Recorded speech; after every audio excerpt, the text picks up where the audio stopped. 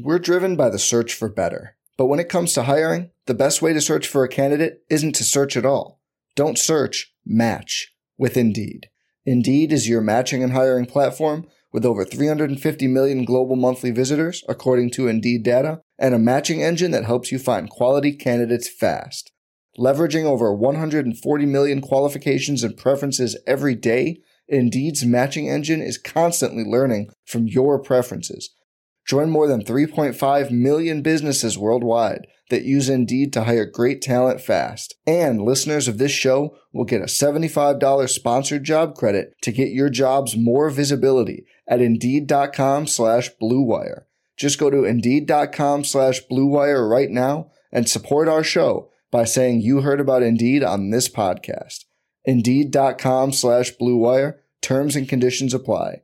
Need to hire? You need Indeed. For the ones who work hard to ensure their crew can always go the extra mile, and the ones who get in early so everyone can go home on time, there's Grainger, offering professional-grade supplies backed by product experts so you can quickly and easily find what you need. Plus, you can count on access to a committed team ready to go the extra mile for you. Call, click Grainger.com, or just stop by. Grainger, for the ones who get it done.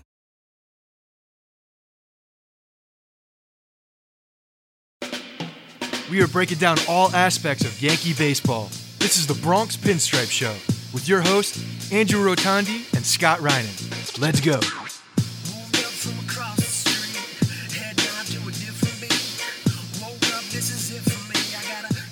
What is up, everybody? Welcome to the Bronx Pinstripe Show. Got a very special episode. We've got the Bleacher Blums guys on the pod, Jeff Blum and David Tuttle. They were on the show last year.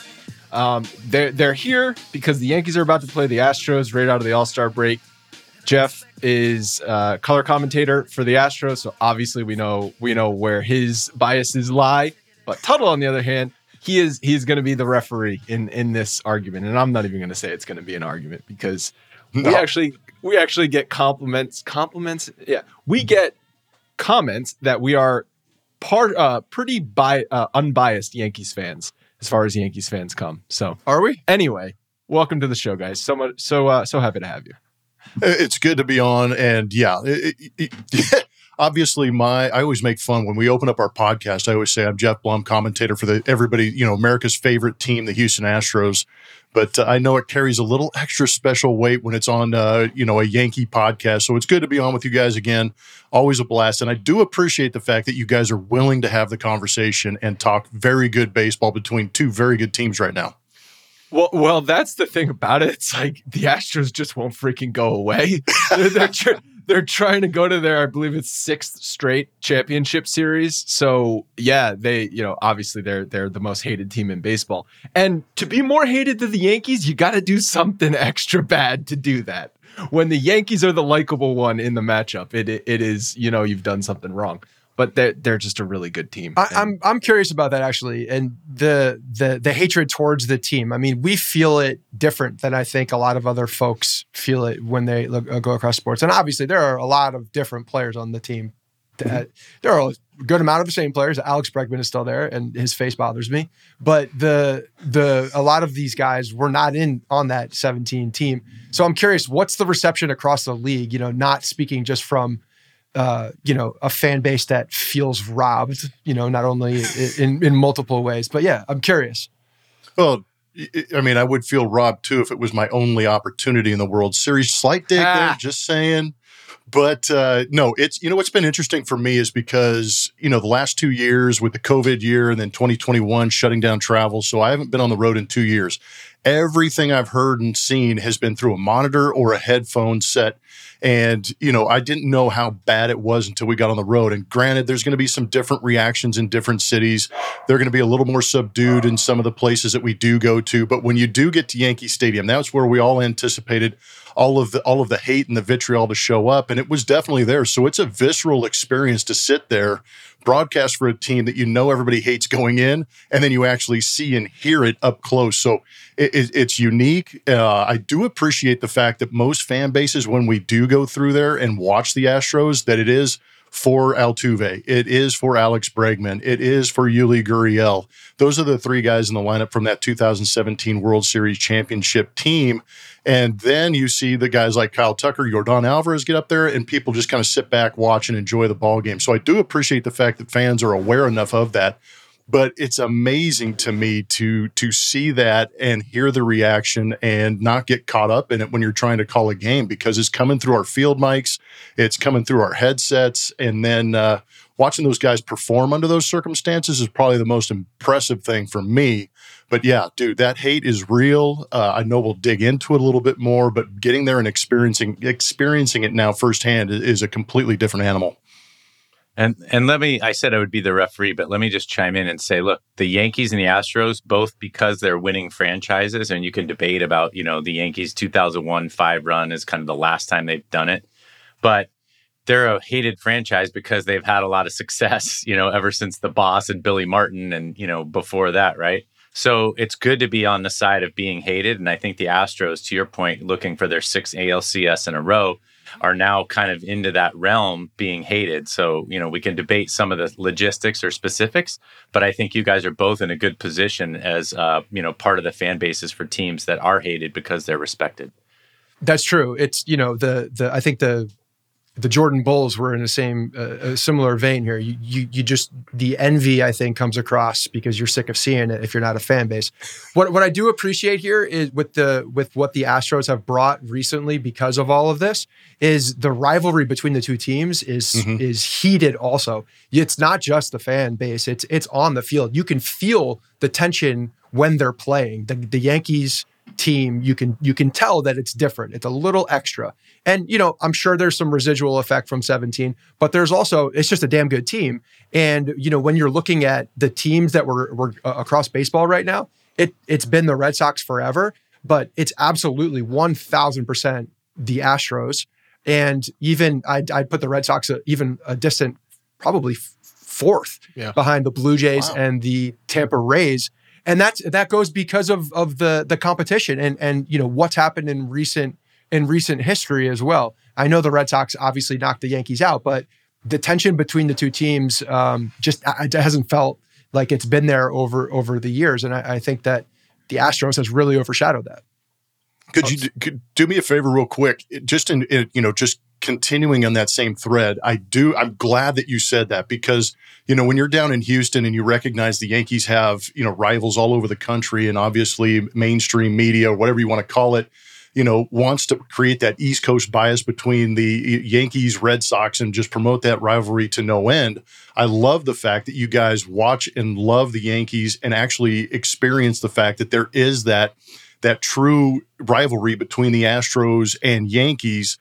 That makes me feel good. It makes me, almost validate what we've been talking about on our broadcast because we feel it down here in Houston when those guys play. I agree with you in the sense that, it is a rivalry in the sense that they're two good teams going against each other, but I also believe it because social media goes absolutely bonkers when these two teams play. I can feel it on my end.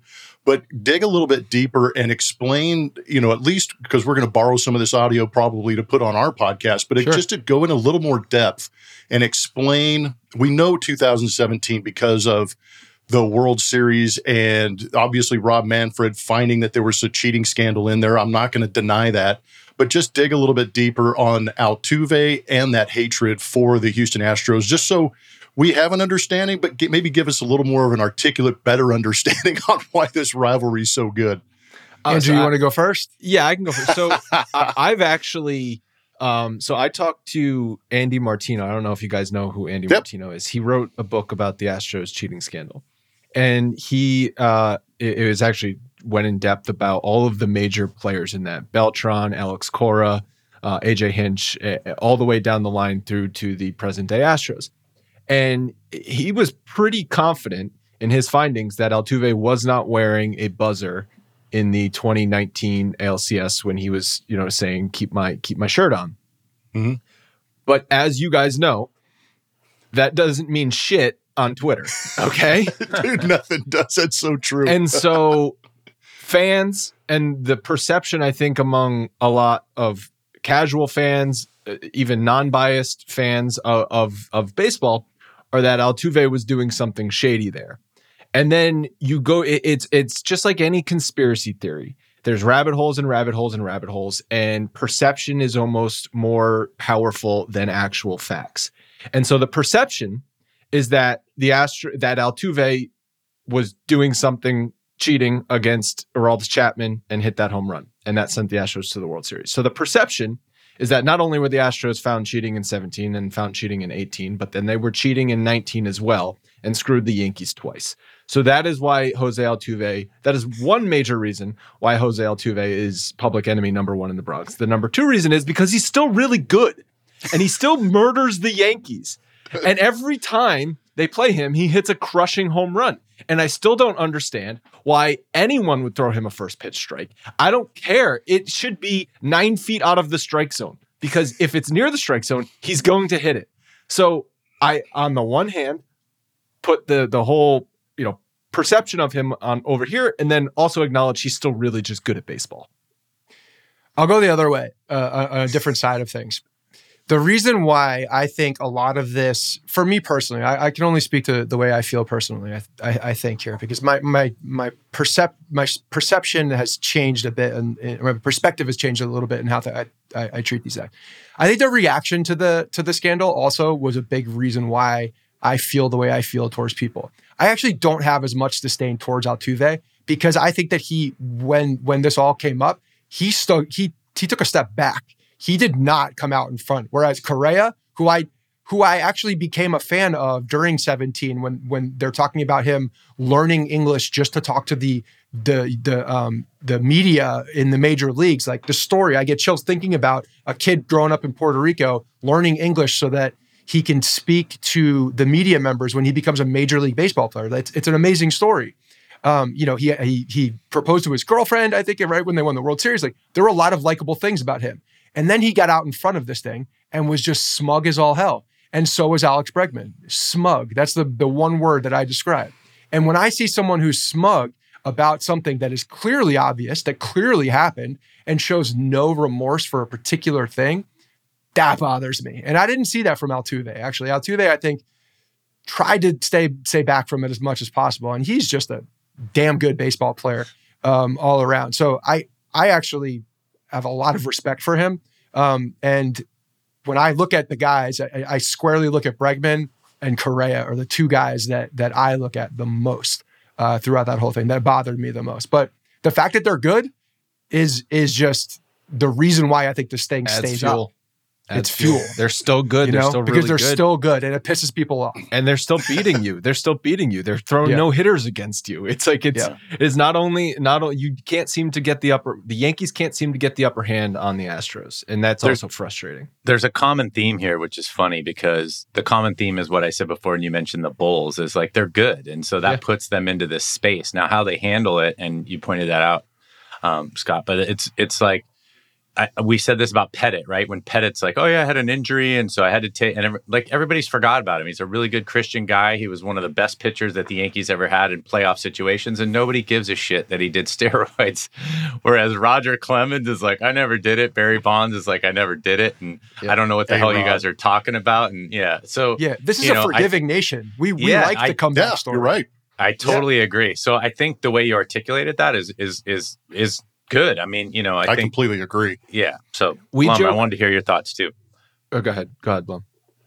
Oh no, go ahead. I've got one more question after this, but if I do want to talk about that series in New York and then the upcoming game, because this is just fascinating baseball for me. So one last thing on what we were just talking about. Scott and I always joke on the show that the Yankees need to hire us as just like third-party PR people, because we will just tell the players exactly what to say that will just get the common sense to be on their side. Yeah, the common sense thing. If you stink, stand in front of your locker and admit that you stink and say, I'm going to try and get better, and move on.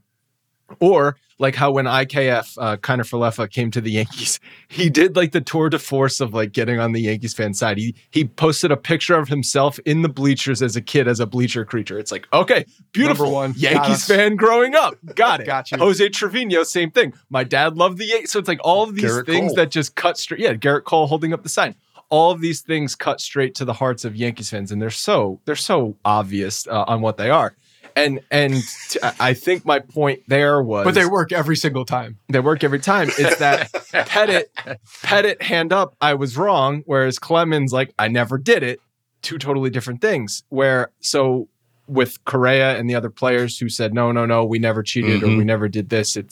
It's like, well, there's mountain of evidence that you did. So the narrative with Pettit is hilarious because it's like he HGH because he's a team guy. He was just trying to get back to the team. Right. He was just trying to get back to the team, trying to get healthy to help the team out. Had nothing to do with individual performance. No. He felt so guilty that he was injured that he just had to get back faster to help the team. Yeah. That's the perception a lot of times with Andy Pettit. He can do no wrong. The man could do no wrong. But wasn't that brilliant? I mean, that was brilliant. It was genius, but it was also genuine. How do you not steal that idea if you're somebody else that jacks up something to it? I did it because it was genuine. Here's the roadmap. It came from the right place. That's the difference. Whereas these other guys are just so arrogant. Pettit's a little more believable, and smug. Like that's not something that comes across well in any fan base at all. Do you know who potentially handled steroids the worst out of anyone ever? Is Ryan Braun. Ryan Braun, yeah. Oh my dude! Don't even get me started. He buried the guy that got tested. Awful. But I was on the Diamondbacks in 2011 when we went to the playoffs, and that dude single-handedly destroyed our playoffs because he hit 900 with like 5 home runs in a 4-game series. It was unbelievable. And then we find out he did juice and then just buried everybody in the process. Unbelievably bad. Yeah. That was a scumbag. I didn't mean to take us off topic back to steroids. I got some thoughts on that too, but we don't have to hours of podcasts on steroids. Hours. We could. I mean, on steroids. Blum and I played in that era, and I do think it's funny because I know Ryan. I also know his agent, who both of them very, very arrogant people, and so it's funny how even their perception in the locker room and the perception that they give off when you're having a conversation with them like we are now. And Blum already brought it up. I mean, Pettit and Posada I played against way back when. And, Pettit was, he's a very Christian guy, family guy, very soft-spoken. I mean, all those things were actually part of who he is. And to your point, I mean, I think that's if there's a roadmap to redemption, that's it. And maybe you guys should get hired by the Yankees and, kind of utilize that roadmap so that they can have, We've been making our pitch for like a decade and they haven't. We keep pushing, man. You never know. Keep the podcast going. You never know. That's what we do. We're like in year 3 of our podcast. We're in year 8. I'm not sure I want to work for them though, because then we can't talk about the things that we actually want to talk about. Yeah. We'd get hired and fired in a week. I can attest to that fact. You do have to be very careful about what you say about the organization you're working for. Yeah. Mm-hmm. Hey, one last question on all of this. You guys have been great about it, but I've got a question because you mentioned Beltran already. Cam Maben was on that 2017 Astros team. Marwin Gonzalez was on that team. How do you have 2 broadcasters on the Yes Network who are on the 17 team and arguably the leader of the sign-stealing scandal, Carlos Beltran, in your booth? And then how does that dynamic work? And how did that go over when you guys first heard they were going to be there? And has anything changed? Do you remember what I said 2 minutes ago? Carlos Beltran wanted to sign with the Yankees, and then he signed with the Mets because he couldn't sign with the Yankees. Always been a Yankees fan. Boom. We love him. Cameron Maben, just a nice guy. Compliments everybody. It's like I think a lot of people don't remember that he was on that team. They weren't the best players on the team that were really beating you, and that's ultimately what it comes down to. Is that Carlos Beltran was the performance-enhancing drug of that team. Oh, no doubt about it. Carlos Beltran was on the broadcast recently, the most recent one for when they played Houston, because the Yes Network likes to pair up former players. I'm like, what are we doing here? First of all, he's not very good. He still needs to get his legs. He's bad. And 2, you're hung out to dry at that point. Like, what are you supposed to say? Sounded very sad about the whole thing. There's nothing to say. Because obviously his career, smack in the middle of it. He lost his managerial job. Probably never going to get another managerial job. Maybe this won't let him get into the Hall of Fame, and he's clearly a Hall of Fame player. Yes. So this is. I don't think it's a stretch to affect the Hall of Fame. You don't think so? No. What do you guys think? I think he could get into the Hall of Fame. He's not going to be a first, 5 ballot type guy, but I think eventually you get to the peripherals and you do find out as a switch hitter he's one of the greatest switch hitters to ever play the game. But at the same time, like you guys are talking about, when that report came out against the Astros, you're going, damn, that sucks. But at the same time, when Manfred steps up and says, I'm not going to name any players, and then he names Carlos Beltran in that whole thing, to be honest, it pissed me off because that went against his word. And this was right around that time, like you guys are talking about, that Carlos Beltran gets hired as the New York Mets manager. And I'm going, sweet. Finally, this guy's going to get an opportunity. He knows the game extremely well, having been around him. He's played the game extremely well. I think his numbers are great, but I also thought he'd be a great influence on that Mets organization. And here he is getting named. So that's part of what pissed me off. And I think you're right in the sense that this may be as good as it gets for him being a broadcaster for the Yankees, because nothing else is going to come of this because of that being named in that report. It's unfortunate for him.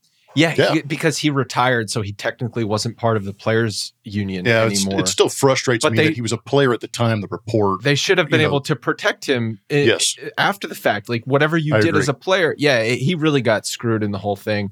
And he's such a nice, I don't know him, but like everyone says, he's such a nice guy. And he's a really good dude. Such a good person that, like, I think he is super sad about the whole thing. And so from like a person listening to him call the Astros Yankees series, it's just like really came across. He needs reps in the booth. Also, I haven't actually, to be honest, I haven't heard him in the booth. So a lot of generalities, just like speaks to us like we're kindergartners, and it's frustrating sometimes. I don't understand why you guys think that he's not going to get a job at some point. AJ Hinch literally turned around immediately and got a. But AJ Hinch had a resume of winning a World Series. Alex Cora had a resume of winning a World Series. So you Carlos think that Beltran was already. You had to take a shot on Carlos Beltran. Yes. And now you'd have to take another shot on him, but he's got black marks on his resume. I'm with Andrew on that one. I think the previous track record for AJ and Alex is what got them the jobs and allowed them to come back in the game. Cora was they never wanted to get rid of him in the first place. No. Right. But okay. Well, I'm not going to shock anyone right here, but the fan base, I'll speak on behalf of the fan base because of my contractual issues. But if AJ Hinch was offered the chance to come back, the fan base here would have taken him back in a heartbeat. Oh, I don't doubt that. I bet. Yeah.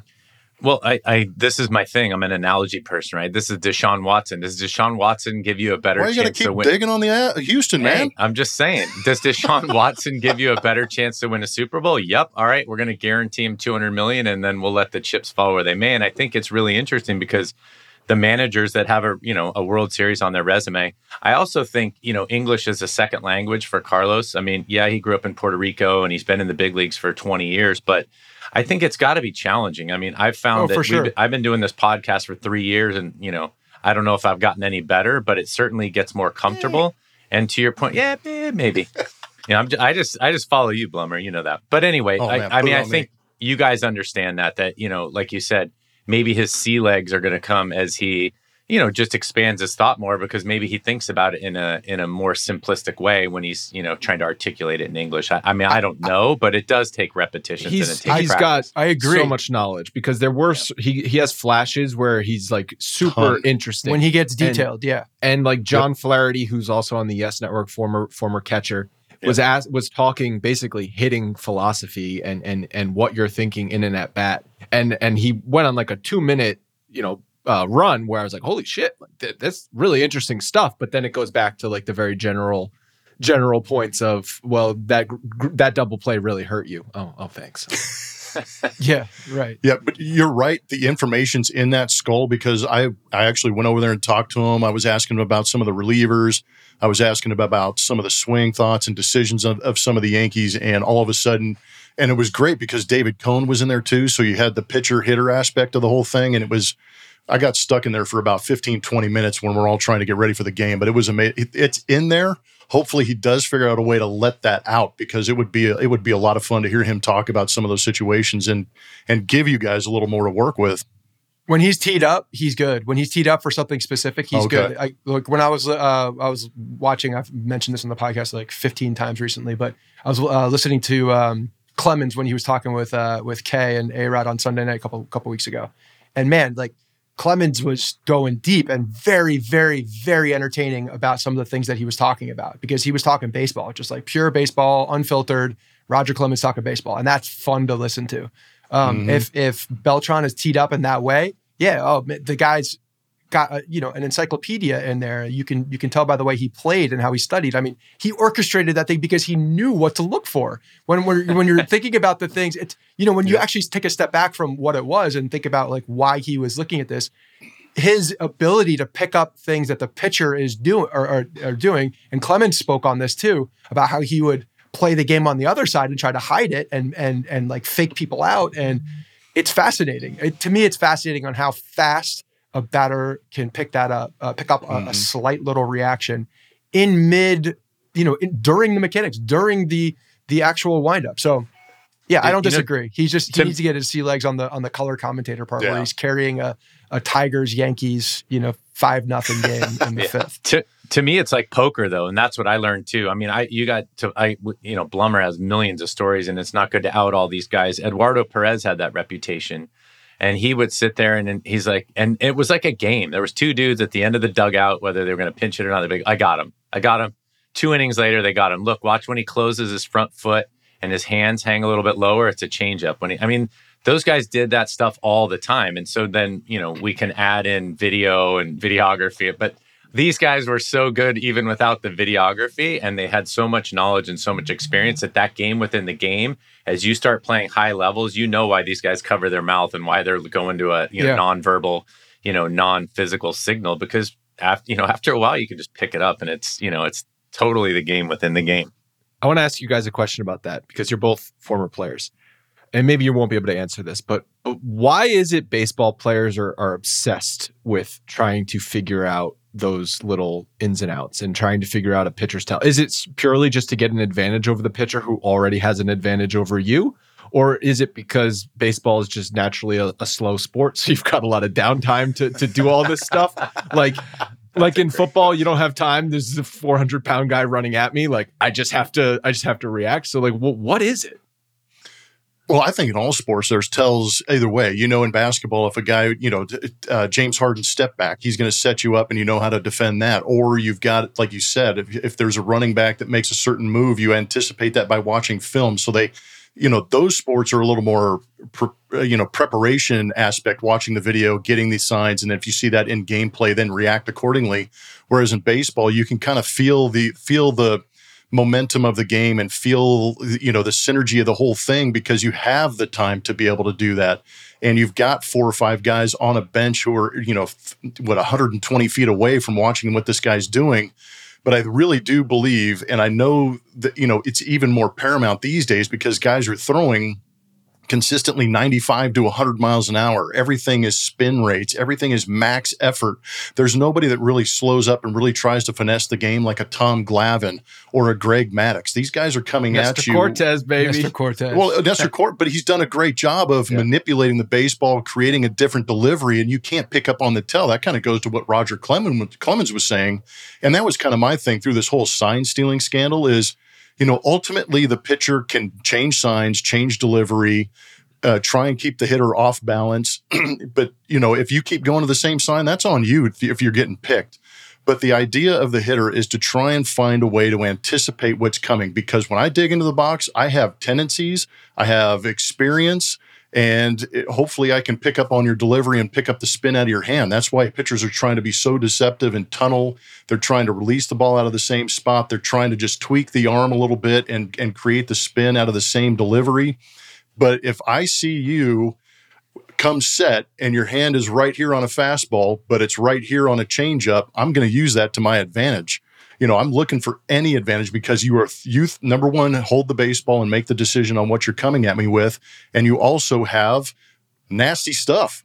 Hitters don't go up there looking for nasty. I go up there looking for, dear God, hang me a curveball. Dear God, leave a fastball out over the plate so I can get to it. Because if you actually execute your pitch, and Trevor Bauer, did this in spring training where he said, here, I'm going to throw a fastball.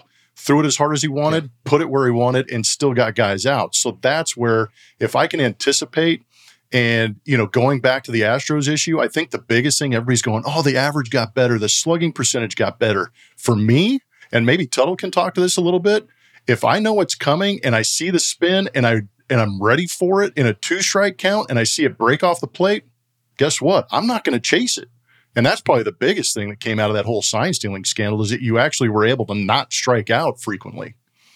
Yeah, I had two things on that. And Blum, you touched on it. I think baseball, not because it's slow, but I think because it's so explosive and fast. Meaning, as a hitter, if you go up there and you dig in, as a pitcher standing out there, I know that you're looking for the ball middle in. And if I can locate, to Blum's point about Trevor Bauer, if I can locate, then I can get you out. If I can throw my sinker on the lower half and you're flying open, I know I can get you to roll over on that ball. Now, whether I hit my spot or not is, a whole different story, which we see mistakes.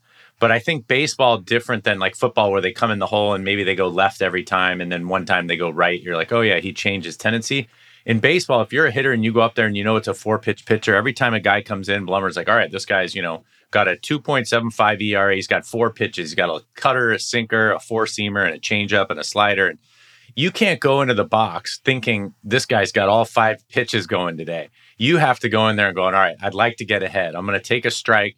If I can get him to 2-0 or 2-1, I can look for that sinker or that fastball middle away. And then now you've just narrowed your chances. And so I think the sign stealing in baseball, legally or illegally, is just that, it's just a little more advantage. Because you see guys, you can tell when guys know what pitch is coming. They pop it up to the shortstop. They snap their bat over their knee and they throw themselves around. They're like, that was my one chance. And I think that makes it different subtly than most other sports.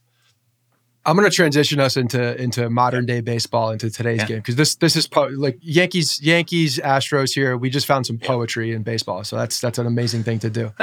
You talking about the hitting the spots here, and our guy, not really, but on our team, Joey Gallo, is a guy who is we've talked about him before on our podcast too. Yeah, he's legendary. I believe that here's my belief. My belief is that Joey Gallo swings the bat in the exact same spot every single time. And if a home run is hit, the pitcher made a mistake and hit his bat. That's my belief.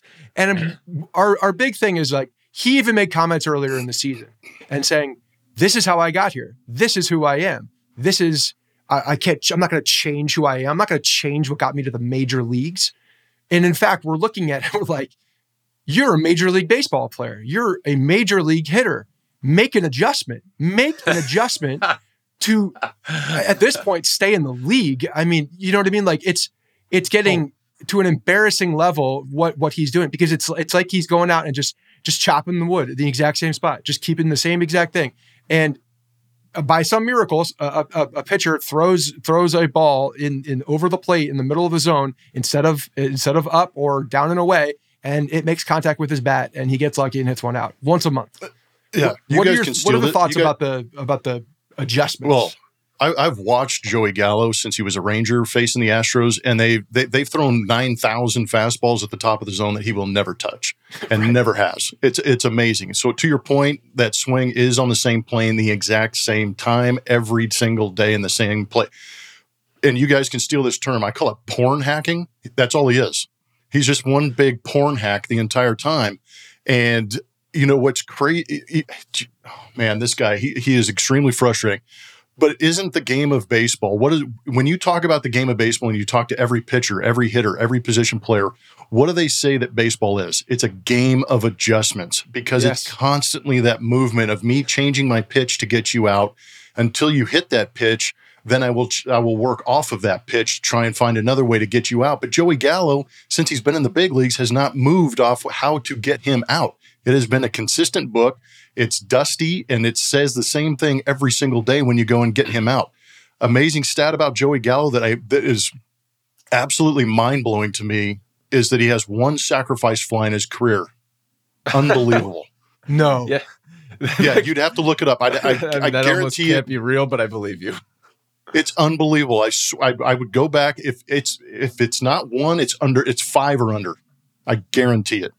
I mean, that's insane. Whether it's 1 or 5, the point stands. He's got 2. He's got 2. His entire career. Oh, wait, no. I'm looking up Baseball Reference right now. He's got 1 sacrifice hit and 2 sacrifice flies. He hit one with the Yankees last year. In his can't say entire that career. I remember it. In his entire career, 2,600 plate appearances. That just means the ball. I hate he's Scott, that means the ball goes over the fence. Don't worry about it. It goes out. Right, No. yeah. It either goes out or he misses it. He does have 169 home runs. Yeah, there you go. So Yeah, I mean, like two that sacrifice plays. Drives me nuts watching him play, and that's why I don't understand the disdain some fans have when they watch IKF play. He's a breath of fresh air. He moves runners. He gets on base. He makes the plays. He has not made some simple plays at short. That's where he has some blunders, but he makes the incredible plays too. He's going to clean that up. He's going to clean it up. He's going to be a better defensive shortstop in the second half. But my God, does he fit that lineup? And you know what? It's a little bit taking a page out of what the Astros have done so well over the years. The Red Sox too, when they won the championship. That's a ball. They move runners. Yeah. They don't strike out. They get on base. They do the things that you need to do to win games. And that hasn't changed in a long time. Like, I understand that the strategy in baseball as a whole is different today, but the winning strategy actually isn't that different. And you look at what Gleyber Torres has done. We've been talking about this. Speaking of Cam Maben, he talks about the middle of the field approach ad nauseum of the broadcast, but he's not wrong. When Gleyber started hitting line drives again, the ball started flying out of the park. It's not a coincidence. He's not trying to lift the ball and get it out. He's just trying to make good contact, go up the middle of the field, and oh, by the way, it's going out of the park. So there's a clear, this team needed that. This team needed a guy like IKF and a couple other pieces to balance out that lineup so that when October comes and we're going up against a guy like Justin Verlander, at least we have a fighting chance to put the ball in play and see what happens. And I think you... Oh, sorry, Blummer. I just want to say pitching and defense. You mentioned how it hasn't changed. Blum and I talk about this all the time. This is kind of like most games, right? You have the season and then you have the playoffs. The playoffs is still pitching, defense, and not striking out. I mean, Verlander's going to give up 0, 1, or 2 runs, right? Garrett Cole's going to give up 0, 1, or 2 runs. Who wins that day 2-1, 1-0 based on like the way the ball bounces, but you have to have that strategy in place. Sorry, Blummer. And I know you guys want to get to the series coming up after the All-Star game too. Well, that's what I was going to use that to lead into it, because that was one of the things in watching that series when the Astros went through Yankee Stadium, and they've played 5 games already. But it was really interesting to me because I agree with you that I think this Yankees team is different in the sense that they are trying to make more contact. You know, Rizzo is a freak with how he handles the strike zone. I know the average isn't there. He's gotten some timely hits, but dude, that guy puts together an absolutely frustrating at bat, fouling off pitches, laying off pitches, forcing deep counts. And, that affects starting pitchers. And then you start to get to some of these bullpens around the league, and that's when you start going to do a lot of damage. But going back to Kiner Falefa and Trevino, for that matter, is that, yes, they put together good at-bats and they're having career years in Yankee Stadium. But the thing for me is the defense has gotten better behind the pitching staff. I mean, not just gotten better. It's Trevino's the best framer in baseball. Yankees have the most defensive runs saved, I think. They're up there at the top of the league now. It's crazy how fast it happened. And that's the number that jumped for me, because watching, obviously we've had years where we've had Garrett Cole, Verlander, Greinke, some of the, Lance McCullers Jr., Dallas Keuchel doesn't win a Cy Young if they don't play defense behind him. Right. That's where he doesn't win a Cy Young if he doesn't pitch 4 times against the Yankees that year. Yeah, they had a hard time with the soft they didn't score off of him. Couldn't elevate on him. But, the defense is what's going to enhance your pitching staff. So those 2 guys, I think, made the offense a little more dynamic and useful and set up for some of the big boys in that lineup. And then the defense has been incredible. Trevino's been a lot of fun to watch him kind of grow up and work with that pitching staff. But the bullpen for the Yankees, what I saw in those 4 or 5 games against the Astros, the bullpen, it might be the linchpin of what they're able to go out there and do, because you guys are going to be able to slug. You're going to get the Giancarlo 3-run home run. You're going to get the Judge, 3-run double or the late inning home run like we saw in that series. But the bullpen was absolutely shut down, and that was a series that we didn't even see Aroldis Chapman in. Well, that's the thing about the Yankees bullpen. What we thought were going to be their top 2 guys, Chapman and Johnny Loaizaga, have not been there all year. Clay Holmes has been the best closer in the league. Michael King has been a weapon. And even guys like Wandy Peralta have stepped up huge for that bullpen. You guys don't want Gary Sanchez back?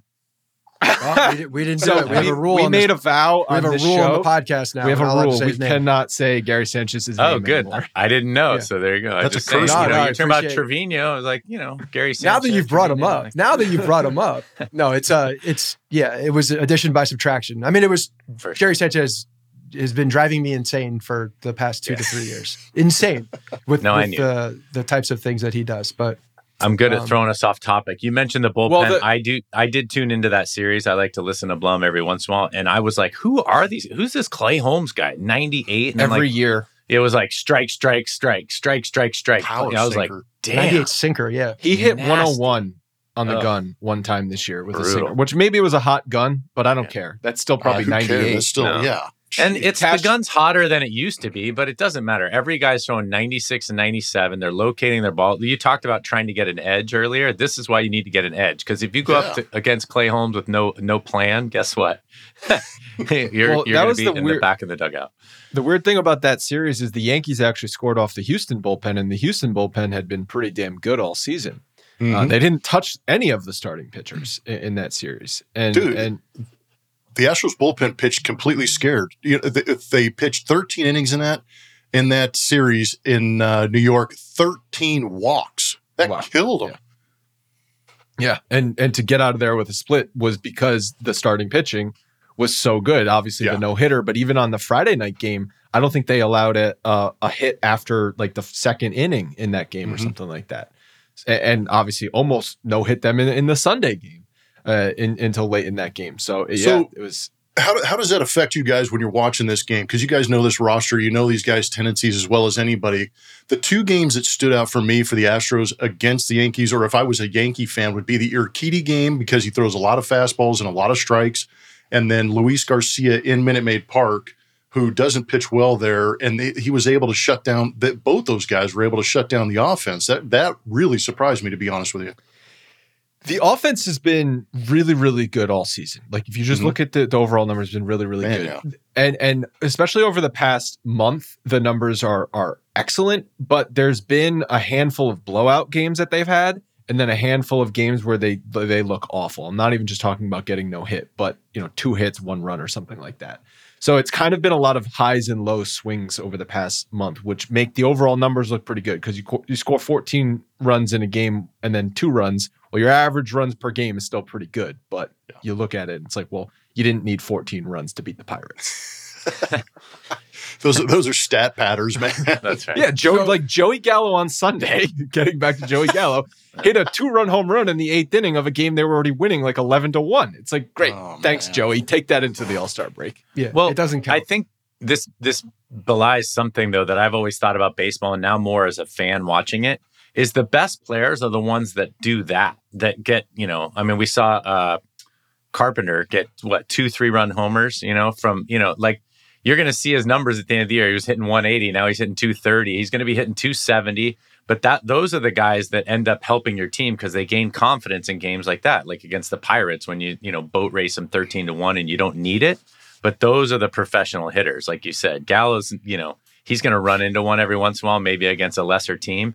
But guys like Carpenter are the guys that scare me the most when I think about the Yankees lineup, because you're going to be careful with Judge. You're going to be careful with, Stanton. But here's a guy who was an all-star. And yeah, he seems past his prime, but his stash looks pretty damn good. And he's a professional hitter, man. He's the best hitter on the planet. He's actually been untouchable right now. Juan Soto for Matt Carpenter. It's not even a conversation. I right wouldn't now. go that far. Oh, there but- you go. I love that. He's hitting 350 with I think 12 home runs now. He's insane. He's Oh, you're being found serious. whatever He's got fountain like of a youth it is. 2,000 OPS, man. Yeah. Yeah. He's got 12 home runs in less plate appearances than he hit 12 home runs in the past 3 seasons. But I'm telling you, if you want to look at a funny stat line comparison on like a baseball reference, is just go pull up Joey Gallo and Matt Carpenter for this year and see what it looks like. It's pretty funny. Right. That would be funny. But I mean, Blum and I have talked about this a bunch on our podcast, and just to reiterate, those are the guys. They get him as a glue guy. AB Booney knows him. Like, hey, we'll get this veteran clubhouse presence, and now all of a sudden, that's what flips it. Yes, you got the catchers and the defense and all one coming along. I mean, I started looking at this little league field that my daughter plays soccer next to, and it's like 210 down the line at a little league field. And then you go to Boston and you see it's like 302, and then you look at that right field porch or the Crawford boxes, and you're like, oh, this is going to be fun. I get to face John Carlos Stanton, and it's like 330, in the gap where all he has to do is like extend his arms. Like it's going to be an offensive juggernaut, and you add Carpenter into the mix, and the Yankees and the Astros are both, you see why they're formidable teams. Yeah, thankfully, Yankees right-handed bats can make those adjustments for the most part, and hit the short porch and just pepper that thing. And actually, that's what Judge's big advantage was after 16, when he was at a 50% strikeout clip. His bat is coming through the zone for such an extended period of time now. His mistakes are flying out of the park in right field. But no, that's a great point. And he's strong enough to be able to do that too. We're driven by the search for better. But when it comes to hiring, the best way to search for a candidate isn't to search at all. Don't search, match with Indeed. Indeed is your matching and hiring platform with over 350 million global monthly visitors, according to Indeed data, and a matching engine that helps you find quality candidates fast. Leveraging over 140 million qualifications and preferences every day, Indeed's matching engine is constantly learning from your preferences. Join more than 3.5 million businesses worldwide that use Indeed to hire great talent fast. And listeners of this show will get a $75 sponsored job credit to get your jobs more visibility at Indeed.com/Blue Wire. Just go to Indeed.com/Blue Wire right now and support our show by saying you heard about Indeed on this podcast. Indeed.com/Blue Wire. Terms and conditions apply. Need to hire? You need Indeed. All right, so let's really dig in a little bit to the series because the doubleheader's coming up. You guys saw them split, obviously, in Yankee Stadium. So what do we think? Do you think the bullpen for the Astros is going to pitch less scared this time? Or what? What do we see coming up? Well, I hate that it's a doubleheader because... Me too.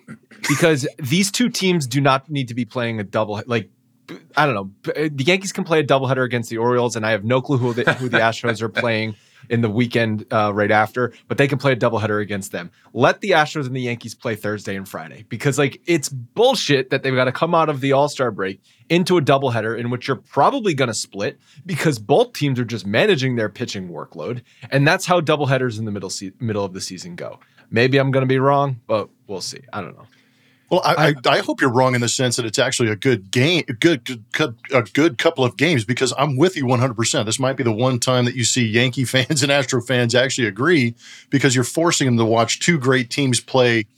I don't want to say they're going to be mediocre games, but it kind of has that sensation going into it. They're just trying to find a way to get through the day. Yeah. I don't want to see that. I want to see these two guys get mad at each other and start beating the hell out of each other and play some good baseball and have some big moments like they've had in the past. So I'm with you in that. It's terrible that they're forcing the Yankees to come to Houston. I know they're home games for the Astros, but there had to be a better spot to be able to do this. I would have extended the season, like you're saying, to force them to be able to play maybe a couple more meaningful games on back-to-back nights as opposed to back-to-back games in the same day. It's not right because the Astros have to play two at home, get on a plane and take a 5-hour flight to Seattle, which is going to suck. Oh, yeah. And then you're going to see the Yankees do the same thing. They're going to play two in Houston and then have to take a flight in the middle of the night after a 5:30 game, I think it is, that second game, and go and lose an hour and go back to Baltimore. It's not fair for anybody. It's not fair for baseball. It's not fair for the fans.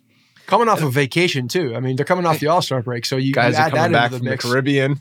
Yeah, these guys are all seriously. You're right. They're wiping the sleep out of their eyes for that game one, and then they gotta play two on that day against their most heated rival. So, I think breaking down this series could go a number of different ways here, but I'm more interested also to hear what you guys think is coming up at the deadline.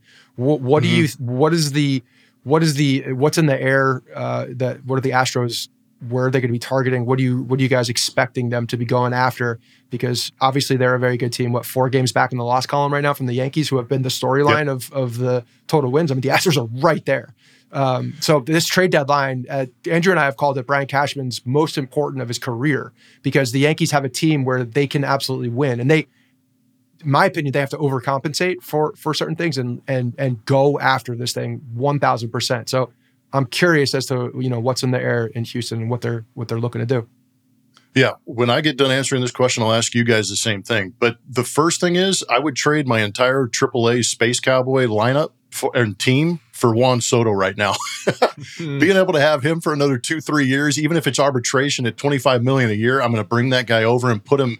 Shoot, I don't know. I'd let him play center field if he wanted God, to. I cannot take Juan Soto in that lineup. Could you imagine? Handle it. Yeah, let's move. That would be insane. No, so I disagree. He's also going to be doing the thing where he's like leaning up again. That's going to really piss me off if I see him doing that towards the Yankees. I like Juan Soto. I don't want to have to hate Juan Soto. That's going to really bother me. And all the experience he had hitting bombs in the World Series against the Astros, he's going to be perfectly comfortable hitting them up onto the train track. That's obviously, I don't see that happening. It would be a miracle, but I know he's on the market, which is fascinating to me, and I can't wait to see if he actually goes somewhere. But to that point, yes, I think the Astros could use a left-handed bat. I think they could use a left-handed hitting outfielder or first baseman. As crazy as that sounds, with Yuli Gurriel won the batting championship last year, but has not been the same guy, not the same RBI producer. So a left-handed bat that could play a corner outfield position and maybe be able to play a little bit of first base. A guy that keeps popping up in my mind is a guy like Josh Bell for the Nationals that plays first base and can switch hit. And then in the bullpen, if I can find a premier right-handed arm, I would take it. But if I can find a left-handed reliever that is better than some of my right-handed options for the Astros, I would go get that guy, because right now the Astros are relying on Phil Maton, Hector Neris, Rafael Montero, Stanek, and some of these guys. Those are their high leverage guys later in the game.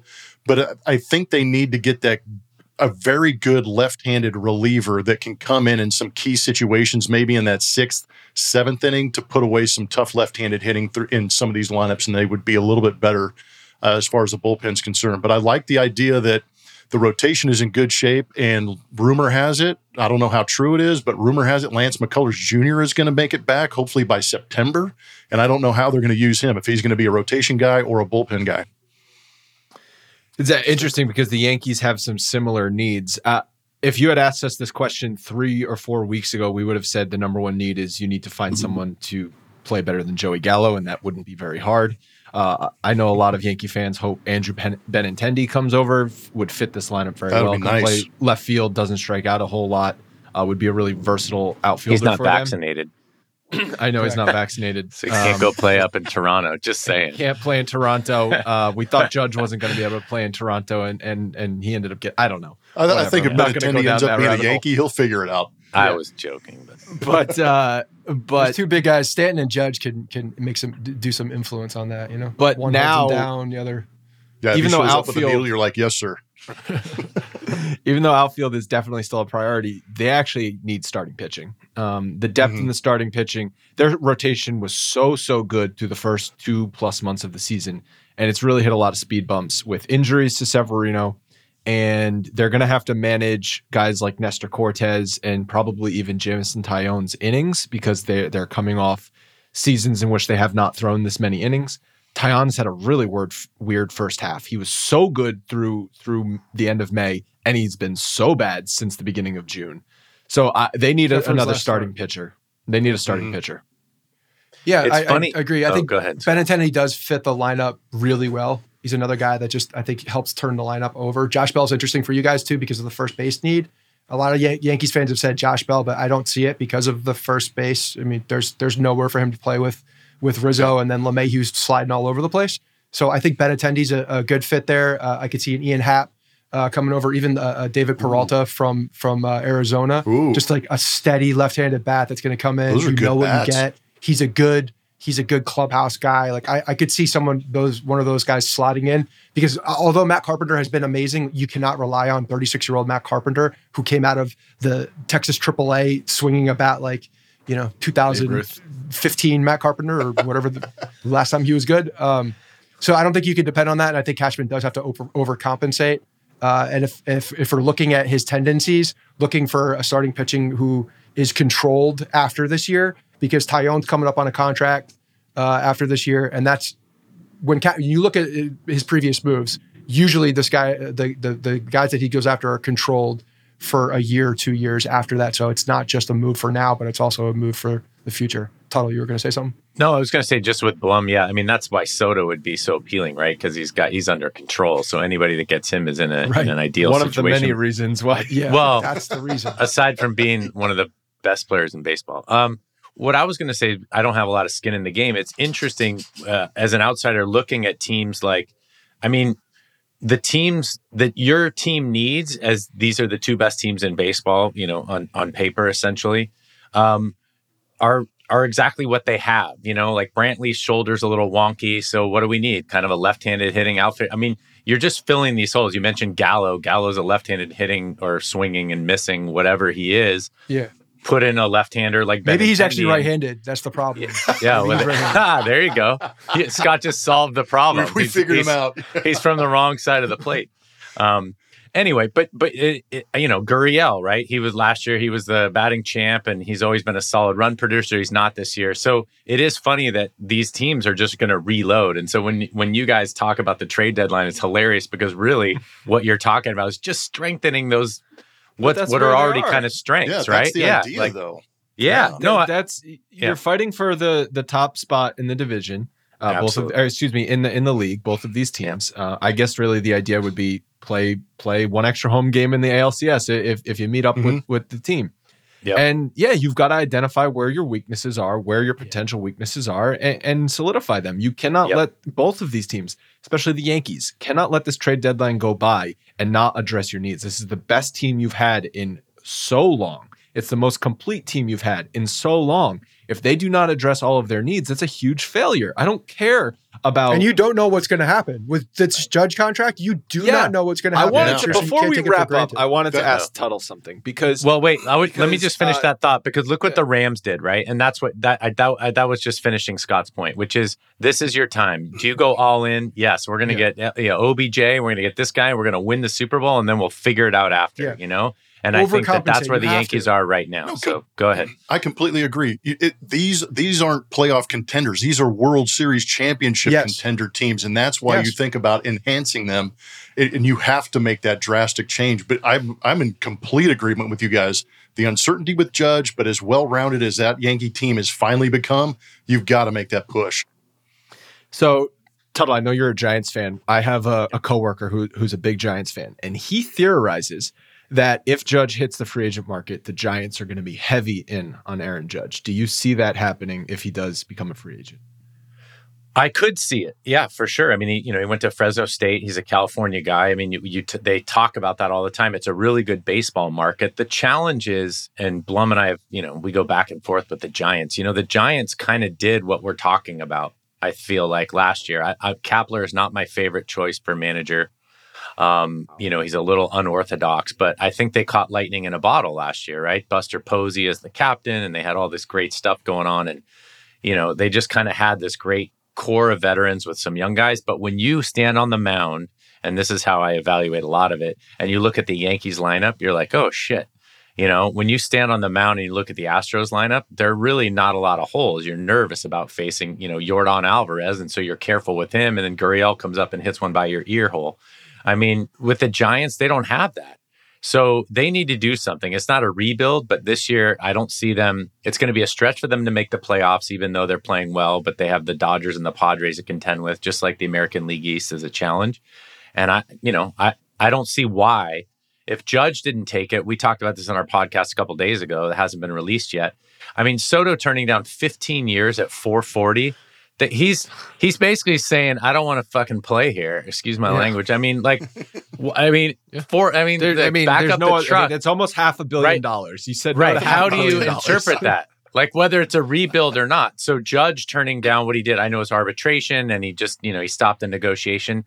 These guys are definitely testing the market. It'll be interesting to see what the Players Association says about these guys. Those are the kind of contracts you want to take. Now I know he's still under control. So that's a different deal as well. But anyway, long answer to, I do see the Giants in on Judge. They do need their next captain, their next kind of foundational player. And the Giants don't have that. I mean, they have Evan Longoria, Brandon Belt, Crawford's got to be on his way out. And, he's hitting like 230. He's a superstar shortstop. But, he's been there for 14, 15 years, got 3 championships already. I mean, why not, right? So I think Judge would be a great guy to go after. Maybe they'll be in the Soto market for all I know. I mean, I have no idea, but they do need a foundational player, and those guys that hit the free agent market, the Giants should pursue if they're not. It would just be such a disaster if the Yankees let Judge walk. It's just that would be disappointing. After how this season has gone. I mean, he's moved to center field. He's their he's their starting center. He's their starting center fielder, and move. So yeah, it would just be bring Brett Gardner back and let the Giants have Aaron Judge and Sanchez. Maybe no, I'm kidding. But that's why that's why the Benintendi call is actually great. He's maybe a younger, better Gardner. He puts together these unbelievable at bats, hits 300, plays a great left field. Peralta is actually when you said fit. Yeah, but David Peralta, I like that been on one. Peralta. I've been wanting to go after him. Peralta for a couple of years now. He's I'm you know actually what you're going to getting steal with that him. idea. Yeah, and it's like the Diamondbacks are definitely going to be. Well, he's walking Yes. now. He's a free agent too. He's walking into next year. Yep. All right, Gentlemen, guys. This is a lot of fun. Yeah, this is awesome. We got to wrap it up, but it's so much fun. I hope if there is I hope that the Yankees and the Astros do play in the playoffs. I actually do hope that because it'd just be freaking awesome, and we'll have to talk before that. But really appreciate you guys coming on. A lot of fun to talk to you. Yeah, in all of Manfred's lunacy, even he wants the Astros and the Yankees to play because it's great. It's great TV. It's great drama. This was a lot of fun. I appreciate you guys being open and honest, and it's always great having the conversation because your baseball knowledge is extremely good. And who knows, we may be doing this again later in the season in October. Thanks for having us on, fellas. Thank you. Thanks, gentlemen. Yeah, thanks a bunch, guys. Really appreciate it. It was a lot of fun. Hey guys, thanks for listening to the Bronx Pinstripe Show. Make sure you find us on iTunes and subscribe so you can get all new episodes directly onto your phone. If you do like the show, we'd love for you to take a minute and give us a 5-star rating and review in iTunes. It really helps us out and allows us to create more shows. We're on Twitter at Bronx Pinstripes and the same on Facebook. You can always find us there talking Yankee baseball. Thanks again, guys, for your support. Really appreciate it, and go Yankees.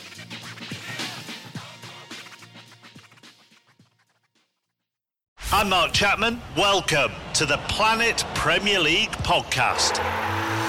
Each week, Cesc Fabregas, Nader Manua and myself talk all things Premier League. As a player, you don't have time to talk. No. You don't have time to make a plan. You just need to deal with wave after wave after wave. We watched Coach Carter and he said, afterwards, the game's just about doing this for your teammates. And I remember looking around halfway through the film and half the squad was asleep.